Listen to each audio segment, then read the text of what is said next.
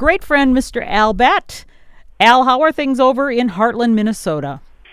Soupy, I guess would be the right way to put Yeah. it. It is wet. We got, I think we got 6/10 on Sunday, and we probably got 2 inches. There was 1 inch and 8/10, but it's rained some since then. So today, it's wet. We've been so fortunate. I guess we haven't missed a rain this year. Some people would say unfortunate, but that doesn't do any good. You might as well say, boy, we were just lucky to get all that rain, because we've already got it. We can't give it back. So it's one of those things. Weather's weather, and we can complain all we want. Weather really doesn't care what we say. It's just going to do its thing anyway. So maybe a lesson for all of us. I do want to thank everybody who was at the Preston Library, the Freeborn County Township Officers Association, and on the Pelican Breeze. I enjoyed being able to speak to all of you. And we took a wonderful trip down in like a 1-mile hike down into Niagara Cave by Harmony, my wife and I. And Aaron and Amy Bishop were our guides, and they were just wonderful. Went down there 200 feet below the surface and saw 60-foot waterfalls. Hence the name Niagara Cave. It was named after Niagara Falls. And it was 48 degrees. So no just matter like where we went in there, it was 48 degrees. I was going to say, just like it's going to be here now in the next few days, 48. So we're going to get down to the cool temps, just like the cave. That's right, yeah. And for guys like me, it's that time when you try to find some kind of a coat where you put it last. So we just don't like coats very much. Some of us.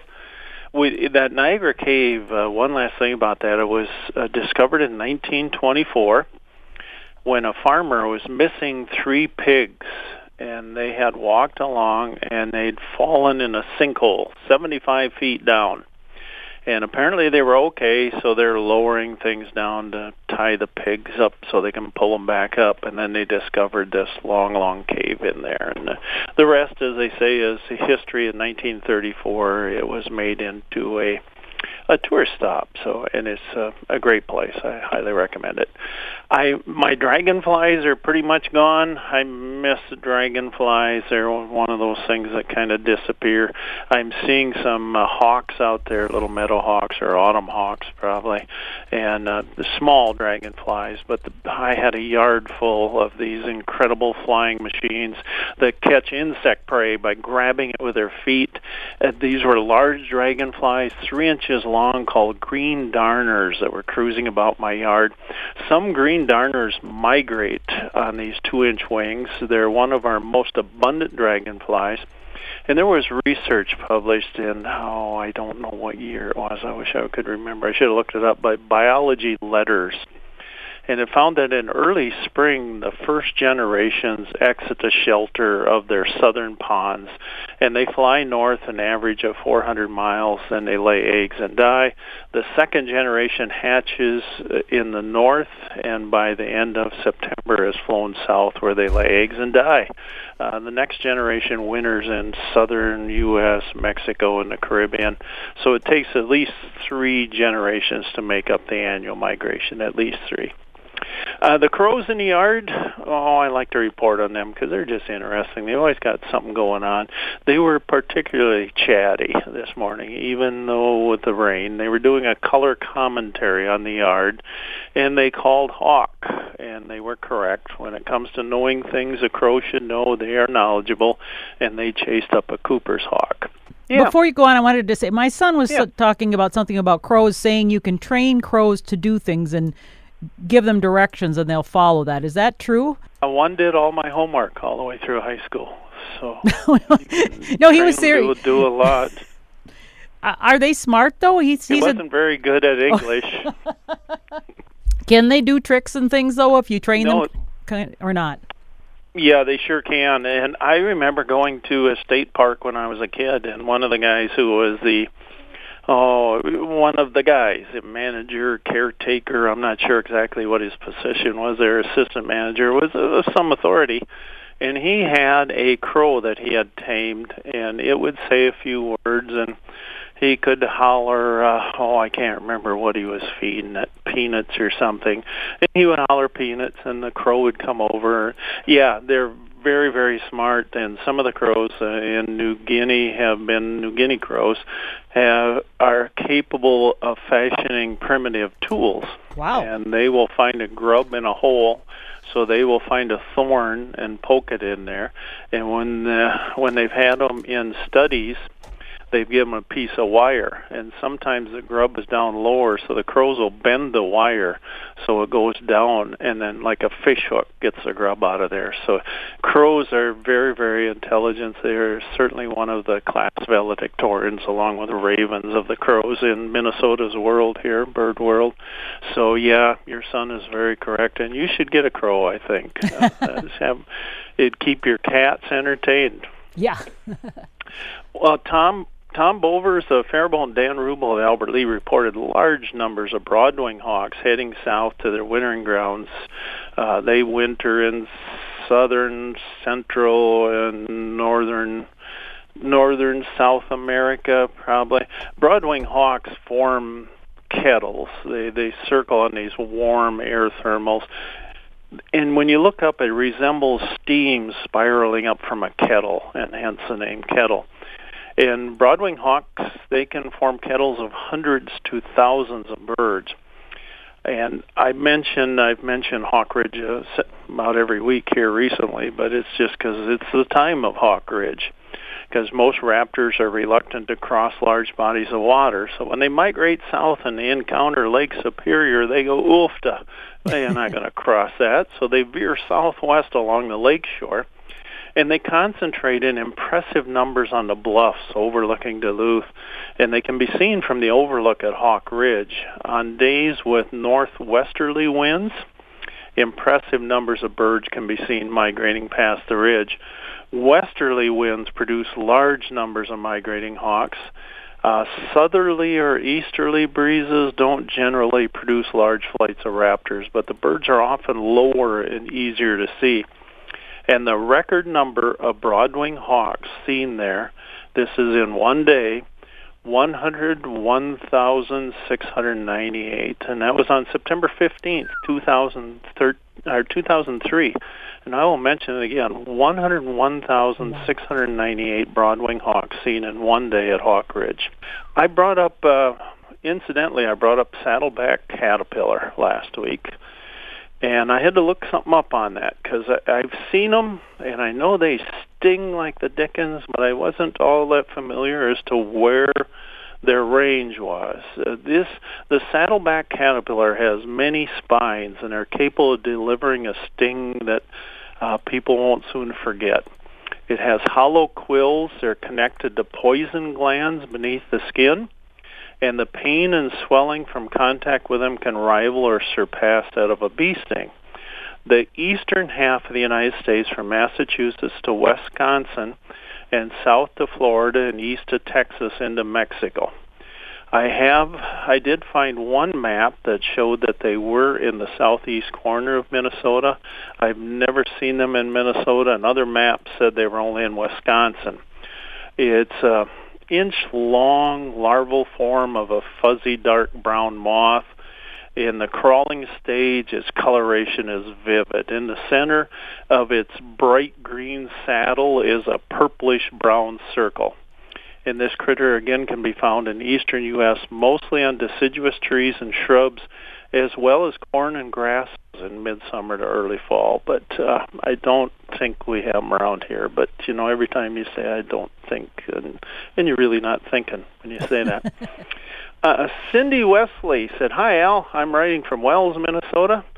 This morning I was hanging my sheets on the line." Well, it wouldn't have been this morning, I bet. So when I spotted a few large birds, then several more above our neighborhood. In total, there were about 30. They were circling high up, gliding, V-ing, if there is such a word, solely above. The birds appeared to be about the size of a Canada goose. They were very white with black-tipped wings. My first thought is perhaps they were pelicans, but on the internet I saw a picture of snow geese flying, and it sure looked like what I saw. Could these birds be snow geese? Are they migrating? What were they looking for in the metro area of Wells? Well, thanks for your help. What a beautiful day to hang out laundry and have the serendipitous sighting of an unknown bird. Cindy, it's great to hear from you. Snow geese migrate from mid-September to late December. Usually, boy, when I see them, they are noisy, just really noisy, because they're geese. And they can fly in a V formation, or they can fly in a big goose snowstorm. They just scatter all over. Pelicans migrate from late August to mid-November. I would think, and again, I'm fully prepared to be wrong, it sounds like your birds are pelicans, because snow geese flap their wings constantly instead of soaring as pelicans do. And you mentioned that these guys were soaring. So I'm going to say pelicans, Cindy. And what are they doing in Wells? Well, why wouldn't they want to be in Wells? For the most part, they're just trying to get somewhere, find some water, and maybe they want to stop somewhere and find something to eat as well. And the pelicans would land on Minnesota Lake, very possibly, and find something to eat there if they were headed that right direction. Mary Gugesberg. Mary is from Freeborn. She saw some double-crested cormorants, and just amazed to get a good look at them, how they look. Double-crested cormorants are large water birds. They have small heads, long kinked necks. They have thin, strong, hooked bills, roughly the length of the head. And their heavy bodies sit low in the water like a loon. And they have orange-yellow skin around the bill and the chin, the base of the bill and the chin. So they're prehistoric looking, I guess would be the right way for me to put that. I have had a kid that's been on the boat with me and calls them pterodactyls, because they kind of look like pterodactyls, I guess. Rhonda Jordahl, who lives in Albert Lee Lake, she said so many great egrets this year. And yeah, it's really cool to see the great egrets. They are the symbol of the National Audubon Society, and were once a bird that was just hunted just madly by people, because they used them in the women's hat trade, the big plumes and everything from these wonderful birds when they were in breeding plumage. And again, somebody wrote about a lady walking down the streets of New York City, Manhattan, I believe. She had parts of 42 birds in her hat. And today that makes us all shudder, but back in those days that was the height of fashion right there. Wow. And I wondered if she was able to identify any of them, or when you bought the hat, did you get a list of what was on your hat?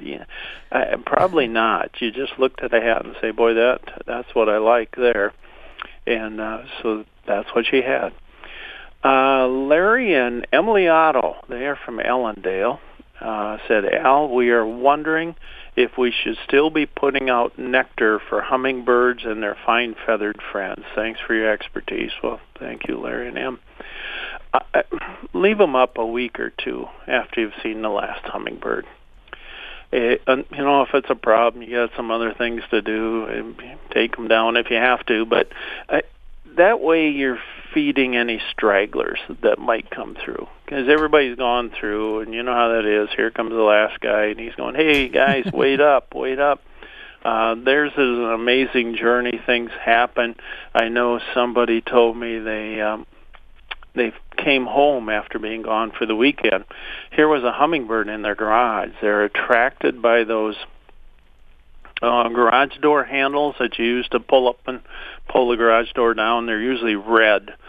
So a hummingbird sometimes will see that and think, wow, there's a red flower, pretty tall one, so I bet that's full of nectar. And it went in there, and then they shut the door, and they came home, and luckily it was still alive. I don't know what it found to eat in there, because their metabolism rate is just so mad. It must have found maybe some small insects or something in there that it could eat, because they opened it up and it went out. But this guy's migrating, so now he's 2 days behind. So those are how we get stragglers, I think, sometimes. Stuff happens.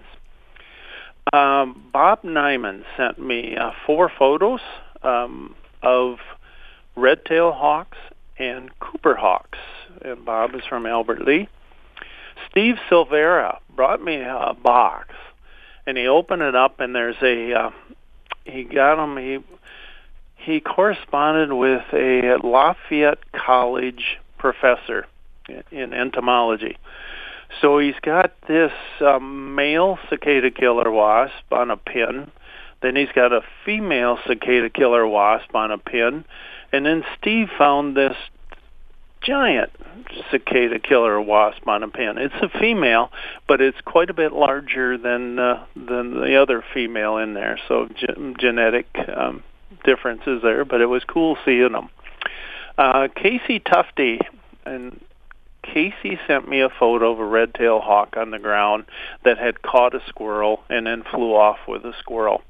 And she was wondering about identification on it. And the hawk was white on the front, kind of blotchy brown on the back, and it had a dark belly band. And those are all diagnostic of a red-tailed hawk. Some of those, there's so many variations in red-tailed hawks. So to say those are diagnostic, I guess, is kind of presumptuous in some ways. But that is one of the ways you can identify them. Roy Zimmerman saw a black-billed cuckoo, a common gallinule, and a lark sparrow in Nicollet County. Bob Williams found a red-shouldered hawk in Nicollet County. Pete Holger had a yellow-billed cuckoo at Carleton College Cowling Arboretum. Oh, that's a beautiful place. I like visiting there. Someone asked, how long does a chipmunk live?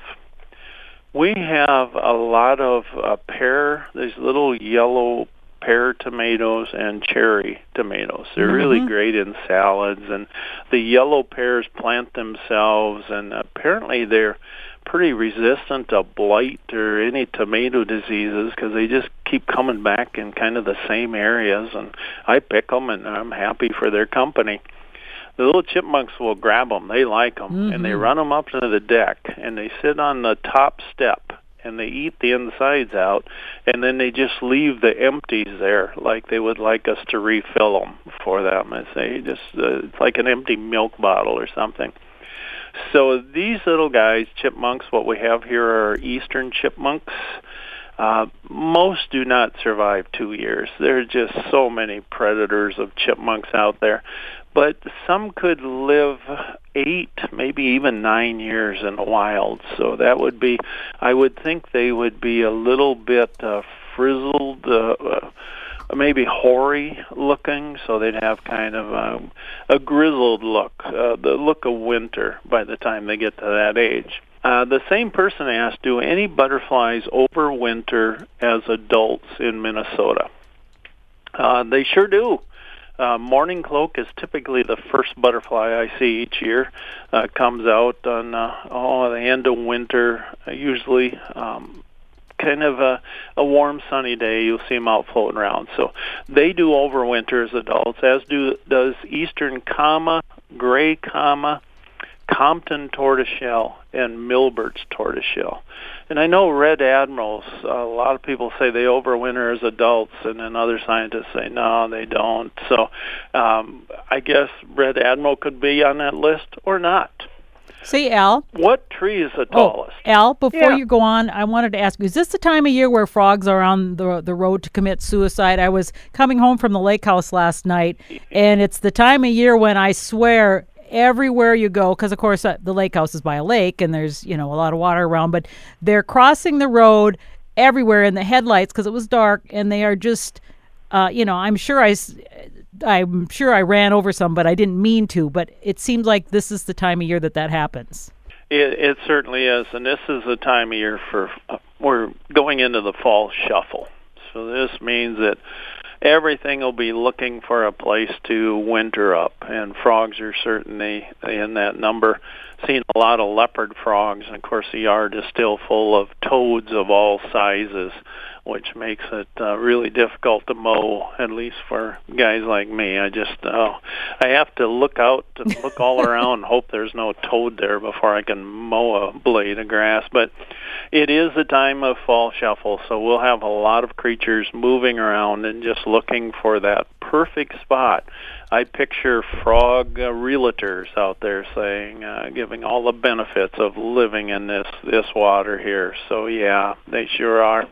And I hit butterflies, and I feel guilty about that. But how do you miss them? Reasonably, I guess, just not leave the house probably. And even by not leaving the house, I'm probably doing some of them in. Somehow they're flying in something in the garage and can't get out. But so yeah, it sure is, Karen. I've got another question before you go on. I was going to ask Sure. you a question first about raccoons.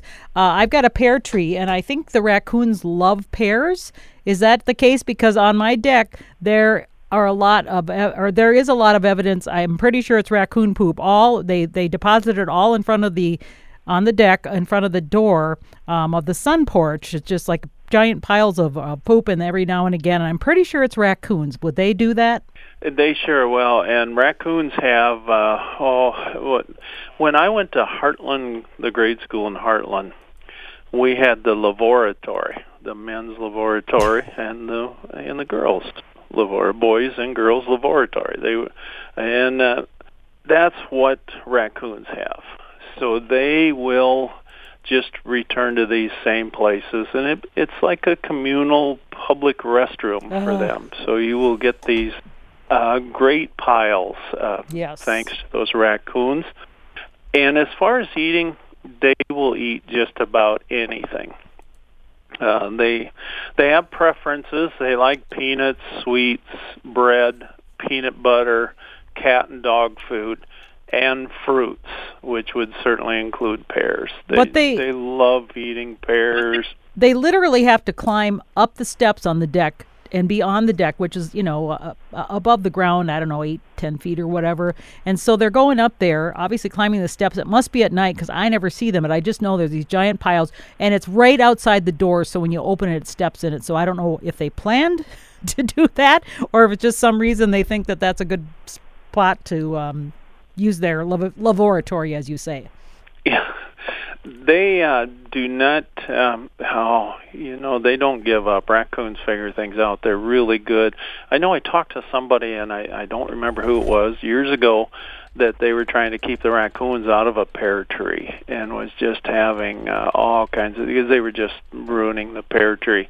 And they put bird netting around it, and that kind of helped. But, that's a job, too, putting up that bird netting and getting it down. And raccoons apparently don't like getting tangled in the netting. Go figure. So they will do that. Electric fencing around the area where the pear trees are growing, it can discourage them, but, boy, I don't know. You'd have to put it, 6 inches from the ground, maybe, in order to get them. So, yeah, they like pears, and they're just really good at getting pears. Mm-hmm. So they can climb, as we learned by that young female up in the Twin Cities that climbed story after story without stopping to go. It just kept going. They are incredible beasts, and sometimes they drive me crazy. But every time I say something on the radio about raccoons, a kind listener will send me an email saying, I thought you might be interested in this, and it'll show either them or a friend's backyard up north somewhere where there's a bear sniffing at the feeders and things. So, yeah, it could be a lot worse. But we fight with who we have handy. So it's raccoons, and the raccoons are winning. They're just really good, except on the roads. They're not doing real well on the roads. Just think how many raccoons we'd have if they could dodge every car. We'd just be overrun with them. And, well, we might be already. What tree is the tallest? Boy, I looked this up because I had no idea how many species of trees there are in the world. I knew which one was the tallest, but there are 60,065 species of trees in the world, and the tallest are the redwoods in California. One is 379.7 feet tall, almost 400 feet tall. Wow. That's incredible. So you think of a football field, it'd be beyond that. Things that are happening that you could take keep an eye out for. Wild grape and hackberry leaves are turning this sunny yellow color. Muskrats build dome-shaped houses from vegetation in marshes and ponds. Woodchucks carry dried leaves into their underground dens in preparation for hibernation, so they're making a bed in there. Beavers are cutting down trees for winter food. Cedar waxwings and American robins are feeding on crab apples. And we should be seeing rafts of American coots or mud hens on some of the lakes. Chimney swifts would be another one. They migrate through. The flying cigars are headed to South America. And this morning I saw a cardinal, a young male cardinal. He looks blotchy, I guess would be the best way. He has brown feathers, he has red feathers, and he has something in between. A northern cardinal has brown feathers and a dark beak when it leaves the nest. Almost black, brownish beak. And it's called a pre-basic molt, by which birds replace all feathers, and this usually occurs annually after the breeding season. And this pre-basic molt produces an adult plumage. So that's when a young cardinal might have a blotchy coloration, because he replaces the feathers a little bit at a time, because he can't afford to become flightless.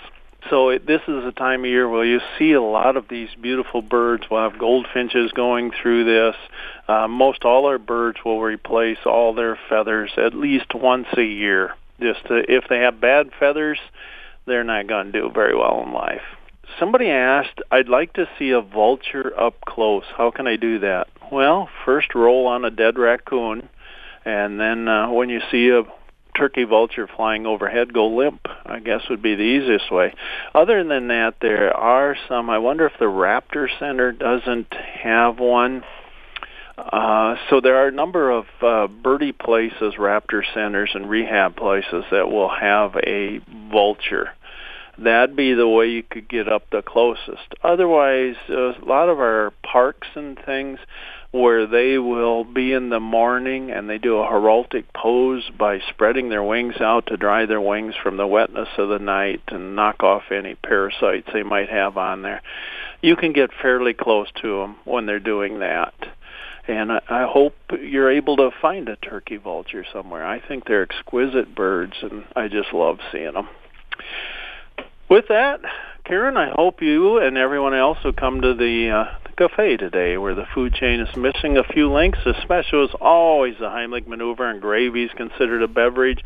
And now featuring authentic leftovers with less hair in the food and real cup holders where grease is good and none of the food smells like feet. Well, hardly any. You know, when I was a boy, life wasn't all cows and plows.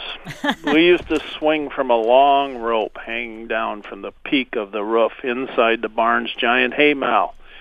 Just hearing the word haymow remains a memory-producing generator for me. We spent a lot of time up there.